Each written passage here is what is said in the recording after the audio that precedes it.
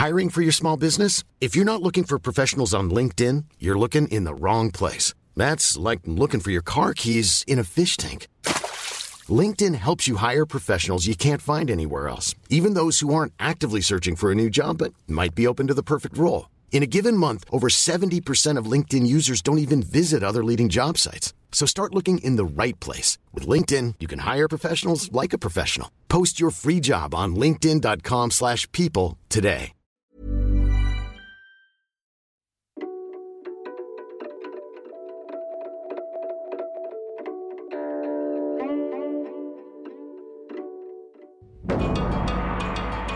I'm Alice Su, The Economist Senior China Correspondent, and I'm here with The Economist Tokyo Bureau Chief Noah Snyder for the second of a two-part series on China and Japan.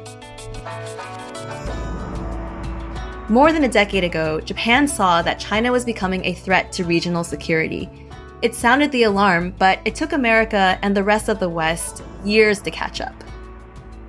This week, we're going to meet someone who had dedicated his life to building friendship between Japan and China, until he became a target of China's security services.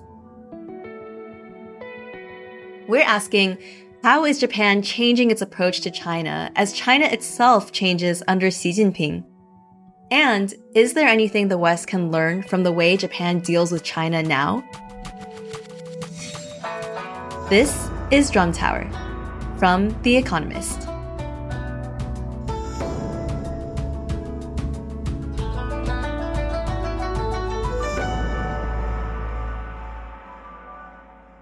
Hello, Noah. Welcome back to Drum Tower. Hey, Alice. Good to see you again. How are things going in Tokyo? I know you were saying it was going to get really hot in the summer. We're getting there. We just passed through the rainy season to you. Now we're entering the hot season. And every time I go through this cycle, I'm not sure which one I dislike more. I'm waiting for the fall, basically. Wait, is there an official name for the rainy season? Tsuyu is the rainy season in Japan. It's not quite a monsoon season, but you better have an umbrella wherever you go. So I'll wait until the heat is over and I'll come back in the fall, hopefully. Sounds great. We'd love to have you back in Tokyo anytime. Yeah. So last week on Drum Tower, we were talking about how Japan and China's relationship has changed. We went all the way back to World War II, Japan invading China. And then we talked through how Japan had this post-war guilt and how Japanese businesses went to help China develop. Then we reached that moment where there's a flip in the power dynamic and China becomes a larger, stronger economy and starts using its economic clout and its military power to pressure its neighbors. If any listeners haven't heard that episode, do go back and listen. But as we were talking about Noah, a lot of this was happening before Xi Jinping came into power in 2012 and 2013. And after Xi Jinping became president and the head of the Communist Party, he really started to change China from the inside. Yeah, and I think for Japan, what you've seen happen during the Xi era is an attempt to balance its economic interests and the importance of China's economy for Japan's economy with these growing concerns about security interests. And you saw former Japanese Prime Minister Abe Shinzo try to rebuild relations with China and relations with Xi after the Senkaku crises and try and strike that balance. But it's been getting harder and harder and harder. So when I was in Tokyo, we met with somebody who has experienced this shift in the security environment firsthand. His name is Suzuki Hideji, and he was once the head of the Japan-China Youth Exchange Association. He came to the Economist office in Tokyo. He was wearing a gray suit, I remember, and bring like a little box of snacks to share with us and a copy of his book about his experience, which is why we wanted to talk to him. So Mr. Suzuki was very interesting because he is somebody who was very, very much a proponent of closer ties between Japan and China. And he told us about how the first time he ever went to China was all the way back in 1983. And when he went to visit a place in Dongbei in northeastern China where Japanese soldiers had done chemical experiments on Chinese people. And he actually met some of the survivors in that place. 一つは、その73部1部隊のあった本部。He told us in particular about visiting the headquarters of Unit 731. 平方，哈尔滨的市内的平方，合并的平，房子的房。まあその平方っていうとこ行って、this infamous Japanese unit in Harbin in the north of China. He remembered going to the laboratory and this incineration chamber where people were burned. で、あと何人かのもう当時も老人でしたが、その人たちからやっぱりその時の He talked about meeting some of the survivors who were already quite old at the time and told him stories about the conditions that they were held in, about the experiments that were conducted on them, about how people died in these really horrific ways. もちろん罪悪感感じましたよね。罪悪感感じたし、もう一つは戦争は絶対していけないんだという。And he talked also about the sense of guilt he felt as a Japanese person visiting this site.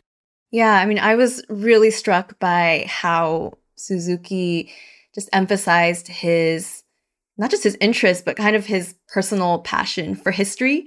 And he kept saying to us, we need to confront what happened here in Asia in the past. We need to confront Japan's responsibility for it. And it seemed like that really motivated him to try to do something to, build peace or improve relations between Japan and China, basically to make sure that these kinds of atrocities never happen again. And that's exactly what he spent a lot of his life doing, trying to build friendship between China and Japan.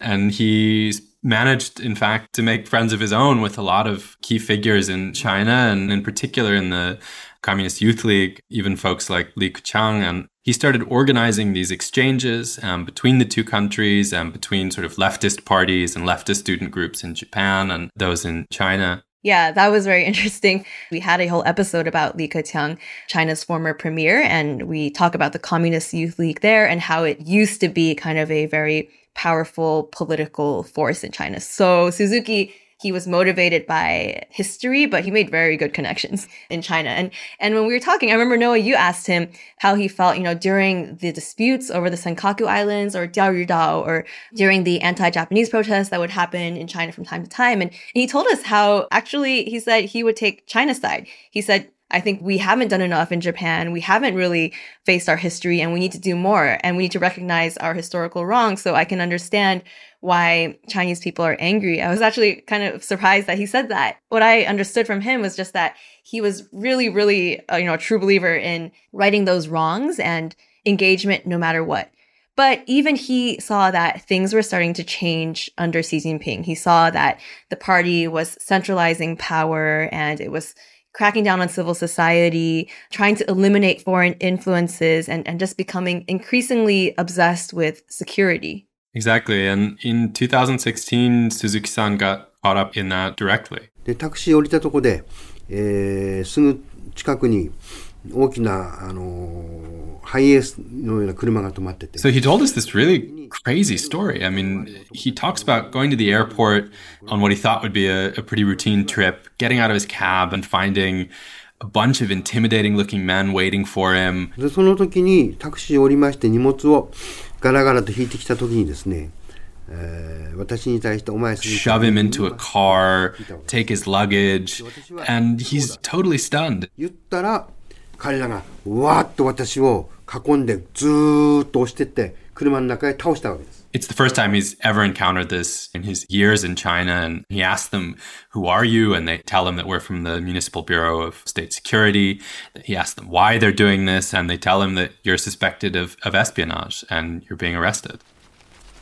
Yeah, and then after that, Suzuki, he pulled out a piece of paper and he had this illustration.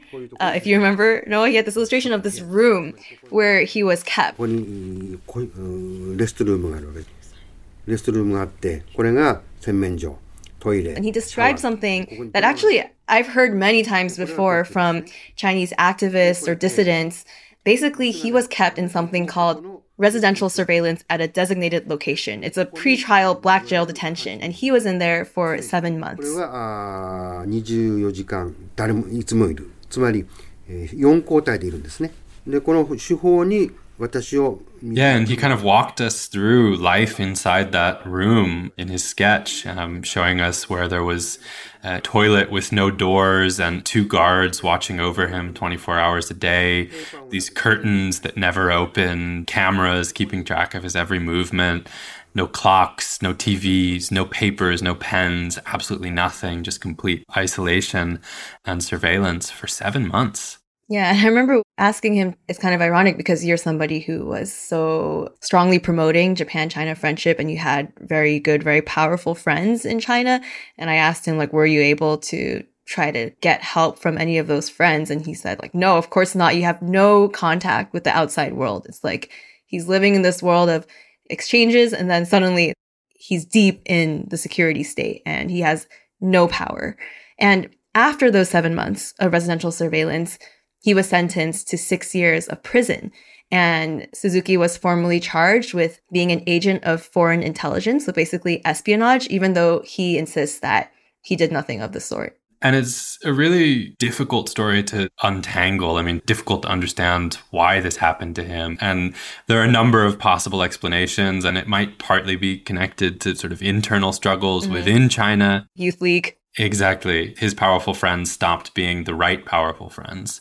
But it also looked like it might be connected to the broader relationship, and there might be some signaling going on through his arrests. And his case really becomes the first of many. In the ensuing years, there are a number of Japanese who are detained in China, scholars, business people, and most recently, a very senior Japanese executive at a pharmaceutical company who also was involved for decades in building trade ties between Japan and China. So his case turned out, not to be an outlier, but a real kind of portend of things to come. Yeah, I was really struck by that, actually, when we were going around talking to people in Tokyo. I noticed that it seemed like all of the serious China scholars were not going to China anymore. And they were all saying that they stopped going after a Japanese scholar got detained a few years ago.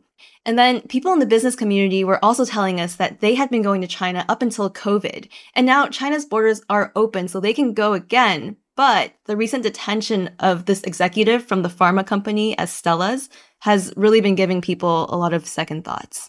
And that's a big shift. I mean, I think the business community is the last domino to fall, and they were the ones who kept going and kept on exchanging goods, money, but also people.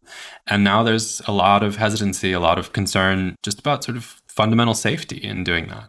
And that spills over into the rest of the relationship because those kinds of exchanges and the trade ties, they have a stabilizing effect and they act as these kind of additional channels to sort of understand each other. And it's worrying, of course. Yeah, and that's actually something that I found also very striking from our conversation with Suzuki, because I remember I asked him, like, do you still believe in friendship? Like after all these years, like initially, you felt all this shame about what Japan had done in the past. You were such a big, promoter of exchanges, but then you got detained. And he told us about how he realized he was naive in the past about human rights, or maybe willfully naive, until he personally experienced total, violation of his human rights. But he actually said Xi Jinping's China is completely different, and we need to recognize that. We need to be clear-eyed about the dangers of detention, about why it really matters that, human rights are not respected in China today. But at the same time, we still have to be friends. 遠くの親戚より隣の他人という日本では言い方がありますね。だから隣とうまくやっていくっていうのはやっぱり一つの努力しなきゃならない。Yeah, and he used this Japanese saying which translates basically to the stranger next door is more important than the distant relative. So basically that you have to make an effort to get along with the people who live right nearby. And that's kind of the dilemma that Japan finds itself in. It has a neighbor that is becoming increasingly difficult to get along with, but it can't change its place on the map. It can't just pick up and move. Yeah, and that sentiment is definitely something many people here in Taiwan, where I am, can relate to. This idea that your neighbors might be putting you in danger, but you are stuck in this geographical location. And so you have to find a way to live with them. Yeah, that's fascinating. Yeah, but I think another reason why Suzuki's story really matters is because it illustrates how China itself is changing internally, right? Under Xi Jinping, it's becoming a place that is much more security obsessed, security focused, and it's becoming much more hostile to people like Suzuki, people who speak good Chinese, who are really trying to understand China and get close to China, and who have the capacity to make high-level friends. And these types of people and these types of relationships are also very important, right? Because they have this buffering effect when there is so much risk of confrontation and conflict in the region. But now China's domestic politics are making it impossible. They're making it dangerous and making it scary for real friends of China to go and spend time there. And I think that really bodes ill for the region. Yeah, and I think that really sort of feeds into the sense that I get, certainly sitting here in Japan, that people are worried about the state of communications, just the sort of basic channels of communications between Japan and China, between China and America, and that however fiercely you might oppose, as Japan does, threats to Taiwan, expansionism in the South China Sea, any of the many human rights violations that you've discussed on Drum Tower in recent weeks, that even with all of that, you still have to keep talking. And there have been some signs of steps in the right direction in recent months. I mean, Japanese officials, for example, visiting China and talking with their counterparts, and even the Japanese military and the Chinese military establishing a kind of a crisis hotline. It's something they've been talking about for years, really, but only got up and running in the last few months. Yeah, and I think that's a pretty big deal. I mean, I know that the US has a hotline and had a system of regular military to military contact, but all those channels have been frozen since the Nancy Pelosi visit to Taiwan last summer. And I know that's something that the US is pushing very hard to resume, but China has so far refused to reopen those channels. They want the US to lift sanctions, including sanctions on the new Chinese defense minister over arms purchases from Russia. So I think it is encouraging that at least Japan can make progress on this. Yeah, and the big question really is how enduring that progress is, how real that progress is, and whether Japan will be able to strike a balance and find a way of competing with, pushing back against, but also coexisting with Xi's China. We'll come back to that in a moment, but first we wanted to remind listeners that you can read much more about China and Japan in The Economist. You will need to be a subscriber, so if you're not already, we have a free 30-day digital subscription just for our listeners. Visit economist.com/drum offer to find out more.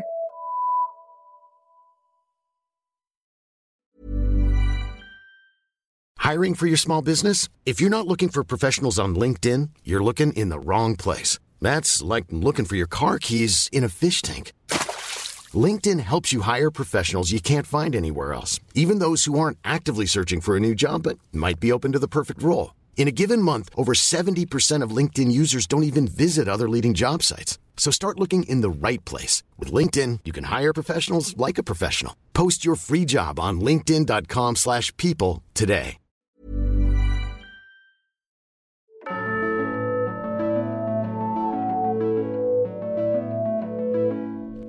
So Noah, over the last 2 episodes, we have talked through Japan-China history.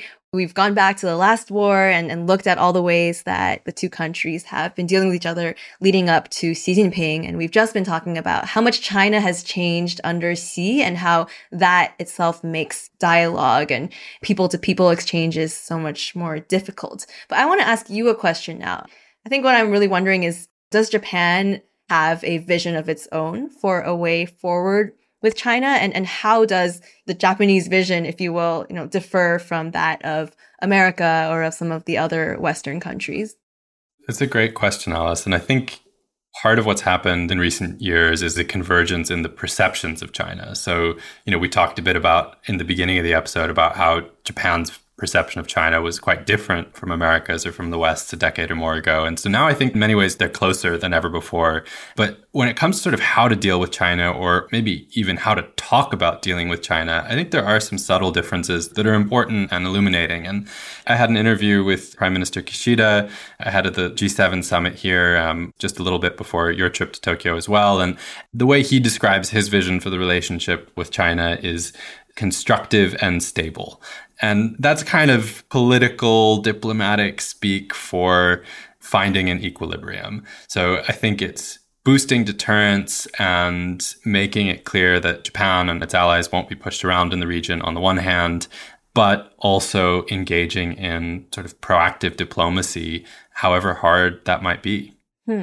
And was there anything that he said or anything you've gathered from your reporting that is kind of a lesson from Japan that perhaps America or other countries could benefit from? Well, I think the message I'm picking up in conversations with Japanese diplomats and Japanese officials If 10 years ago they were saying, as Ambassador Sasaya recounted to us, that the temperature in Washington was too cold, that people just didn't get it when it came to China, now I think what they're saying is the temperature's gotten a little bit too hot, that the rhetoric has gotten just a little bit too intense, and that the politicization of the relationship with China in America and the politicization of the relationship with America in China has created this real sort of unstable situation. And so I think what Japan is trying to urge is a recognition of the risks and efforts to bring things back to a calmer temperature, even if we're not seeing eye to eye, even if we're not going to sort of fundamentally get along. We have to find a way to live next to each other, hopefully in peace.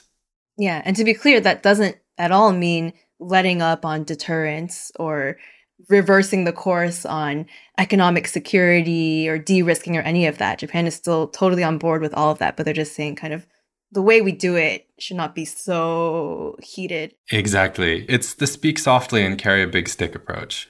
You've got to make it clear exactly that you're not capitulating, that you're not giving in, but at the same time, not unnecessarily stoke the tensions. So, Noah, apart from my own questions, I actually had a question from one of our listeners that I wanted to get your take on. It comes from Alex, who sent in a voice note to the Drum Tower inbox. Hi, Drum Tower team. My name is Alex, and I'm a student living in the US.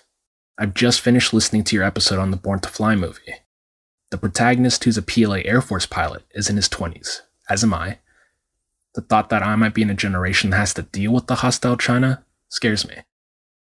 I never thought I'd experience living in a situation like the Cold War, or even World War II. These periods have always felt like a long gone era that would never happen again. Yet when I study Japanese history and see Imperial Japan's nationalism, military growth, feelings of humiliation and resentment towards the West, it really feels like I'm looking at today's China as well. Is this a fair comparison? Can there be any lessons learned? Thank you guys so much for an amazing podcast. Alex, thank you so much for sending in your question. So, Noah, what do you make of what Alex is asking? From your vantage point in Tokyo, do you hear people making this comparison between pre-war Japan and China today? Absolutely. It just brings to mind a trip I took to Japan sort of in preparation for moving here to work for The Economist. This was back in 2019. And I met with a man who was a longtime advisor to prime ministers. And he made exactly that point. It's one I've heard sort of subsequently from former Japanese diplomats, from current officials. And I think I've seen just in my own experience, my own mini version of this transition happen. Because I remember in that first conversation in 2019 thinking, this has got to be a bit exaggerated. I mean, he's blowing things out of proportion. To say that. Yeah. I mean, to make that comparison. That it seemed to me at the time, and this is maybe how it seemed to American officials back in 2010, 2012, that this was kind of Japanese complaining about their neighbors who they have this long and painful history with. But the longer I've spent in the region and the more time I've spent reading your coverage and our colleagues in China's great coverage, the more eerily resonant those comparisons have started to be. Yeah, it's really striking. And it's funny because I kind of come at it from a different perspective. Like my focus has been China. I've been covering China for such a long time and lived in China growing up. And it's only maybe in the last year or two, I started reading up a lot about Japanese history and what the mood was like in the build up to Japanese expansionism and imperialism. And I recognized so many things that just seemed so familiar. The nationalism, the idea of, the West is keeping us down. We are the rightful Asian leaders of Asia coming from the other side. It is also striking to me and really worrying. But that is also why I think it's so beneficial to have you here with us and to be looking at China from multiple perspectives, not just from in China, not just from, say, the US or from London, but from other parts of the region and from other countries that have lessons not only in how to deal with China, but also perhaps lessons for China itself. And with that, Noah, thank you. Thank you so much for having me, Alice. I've learned a ton doing the reporting with you here in Tokyo and doing this podcast. I hope we can continue the China-Japan Economist Friendship Association, if not the grand political one. Yes, indeed. Thank you so much. And to our listeners, remember, if you want to get in touch, you can email us at drum@economist.com. Thank you for listening to Drum Tower. We will be back next week. Our editor is Poppy Sebag Montefiore. Alicia Burrell and Barclay Bram produced this episode. Sound design is by Wei Dong Lin. Our music was composed by Jocelyn Tan. The executive producer is Marguerite Howell.